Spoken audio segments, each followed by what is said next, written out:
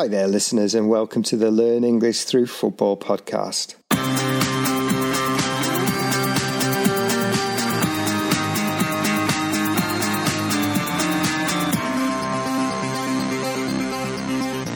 We hope you're well and not too affected by the COVID-19 health concerns. My name's Damon and I'm based in Tokyo, and I'll be talking to Damien in a moment. And he's been busy this week continuing LanguageCaster's look at great World Cup games, as well as introducing some more football language to our massive online glossary of terms at our site at languagecaster.com. Damien, first of all, how are you? And tell us a bit about the posts and podcasts you've been working on this week. Hello, Damon. Hope you're well, and hello to all our listeners. We hope you are all doing well during this tough time. I'm in a very stormy London. You might be able to hear the wind in the background during this recording, and of course still under lockdown. Now, I know that there's been no football for a long time. The last game in the Premier League was way back on March the 9th. But there has been quite a lot of talk about the possible return of football. The K-League, that's the Korean League, has just restarted, and such is the demand and the desire to watch live football that the BBC here in the UK are showing some games. The Bundesliga in Germany will return next week, and a lot of people will be watching not just the games, even though they will take place behind closed doors, but also how the matches are organised. Yeah, that's a big move by German football, and we'll see just how successful it is. And already one second-tier team, Dynamo Dresden, has had to pull out of the first match because 2 players tested positive for COVID-19. Now, Damon, you mentioned the World Cup podcast that we've been posting over the past few weeks, and we've just published another one on Friday when we featured the Netherlands versus West Germany from the 1990 World Cup, Italia 90. It really was a great game that typified the strong rivalry between the two sides. Red cards, penalties, great goals, near misses, and of course, controversy. While we also look back at some of the other highlights from that tournament in the podcast. Great stuff. The 1990 World Cup. It broke my heart watching England fall against West Germany, but I really enjoyed the games, which I mostly saw in a pub in South London with a flatmate. Good times. I was living in Spain at the time, but took a train to northern Italy, where I met my brother, and we watched lots of games in bars and cafes in Genoa, Milan, Turin, and we even went down to Rome. Some great stories indeed. One other thing, we have collected all our World Cup posts together on one page on our site, so you'll now be able to access podcasts on previous World Cups, World Cup stars, as well as lots of World Cup quizzes. Ön a languagecaster.com-ot hallja. Now, Damon, you recently published a post on one of Liverpool's games this season and focused on the phrase, a hard-fought victory. And so today, let's turn to another key match that you've chosen from the 2019-20 season. I'm still thinking of one for my team, Tottenham. You chose Liverpool away at Leicester. So another one where Liverpool were on the road. Yes, that's right. Last time I picked Aston Villa against Liverpool with Villa on home turf. And this is another away game. Like you said, a team that plays away can be described as being on the road, travelling to the away game. And why did you pick this match? Was it the 4-0 win? Well, yes, but the context was also key. Liverpool were away at Leicester, who have a great record at their home stadium, the King Power Stadium, and before this game they were undefeated at home. Also, the match took place on Boxing Day, traditionally a massive day for football fans. I expected Liverpool to really face a stern test in this game. Manchester City had beaten Leicester a few days before, and if Liverpool lost, it would give Leicester in second place and Manchester in third some hope that Liverpool could be caught. Yeah, it's worth remembering the Reds were already 11 points ahead of second place Leicester when they met. You mentioned the phrase stern test. This means a tough challenge, right? A match that will be hard to win. Yeah, and we could also say that Leicester would give Liverpool a game, or give them a real game. And give them a game means give them a big challenge, be tough opponents. But Liverpool won 4-0, which means they thrashed Leicester. They put 4 goals past them and kept a clean sheet.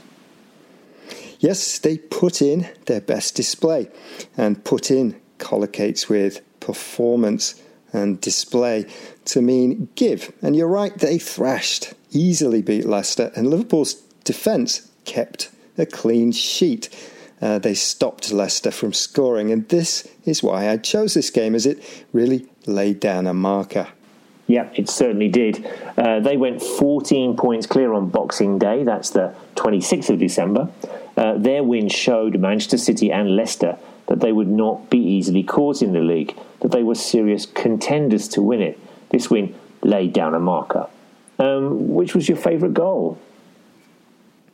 Well, I was watching the highlights again, and Liverpool were absolutely all over Leicester in this game. They made chance after chance after chance, but it was only 1-0 at half-time, a Firmino header. And the goal I enjoyed the most was the last, Trent Alexander-Arnold's low drive from the edge of the box. It was a quick break from Liverpool as Mane was given the ball on the halfway line, and Trent, the right back, was steaming up the right flank. Mane just shifted the ball into his path and he hit it first time low and accurately into the far bottom corner. Glorious.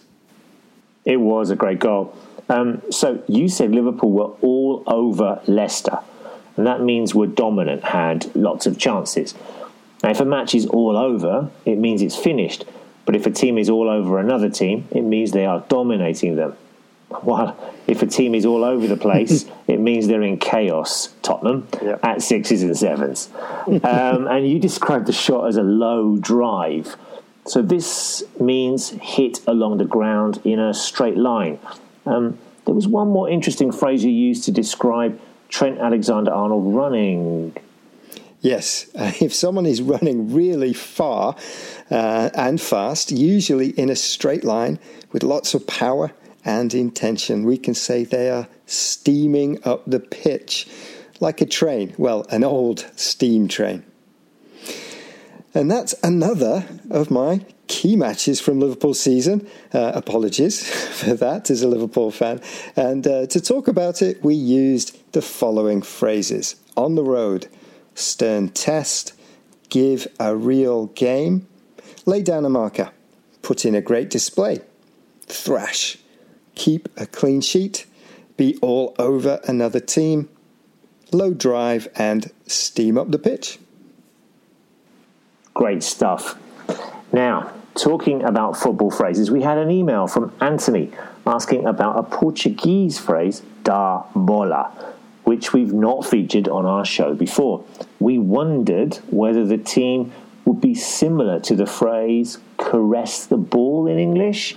Anthony mentioned players such as Quaresma and Riquelme who would be associated with this phrase. If any of our listeners know, then drop us a line on our forum or by email. Yeah, interesting. When I hear the phrase caress the ball, it makes me think of another, have the ball under your spell. Very romantic. One more thing, Damon. I've signed us up for a 7-day challenge with at Cambridge Words, which is the Twitter handle of Cambridge Dictionary, who wondered whether people can find examples of 7 different words with 7 different prefixes over the next 7 days. A prefix is, of course, a word or a letter that comes before another word to give a new meaning. So, for example, pre-season, which means before the season starts. I accepted the challenge, but added another layer of difficulty, only using football terms. So we started off at the weekend with the prefix un and the term unplayable. We could also have used undefeated, unbeaten, or maybe unchanged. And day 2, we're going with the prefix over. And we've gone with the phrase to overturn a decision. Any more football words beginning with the prefix un or over, or any other ideas for our other prefixes this week, then let us know on our forum. Unasikiza languagecaster.com. And if you like what we do and you want to access more materials, then pop along to patreon.com/languagecaster and leave a small donation or join as a supporter. For this post, we'll have a listening quiz coming soon. Nice one. Now, before we go, don't forget that you can contact us here at LanguageCaster via our various social media platforms. So, Facebook's Learning English Through Football. We'd like to say hello to all those doing the quizzes on there. Twitter, Pinterest, and Instagram, where you can find information about lots of latest posts, including explanations of a recent newspaper headline, as well as the phrases square ball and undefeated, which we featured this week on our site. We've also added more quizzes in our World Cup reviews. Come along to our forums and ask a question, or drop us a line and say hello at admin@languagecaster.com. Take care, everyone. Stay safe, and we'll see you soon. Bye-bye. Ciao.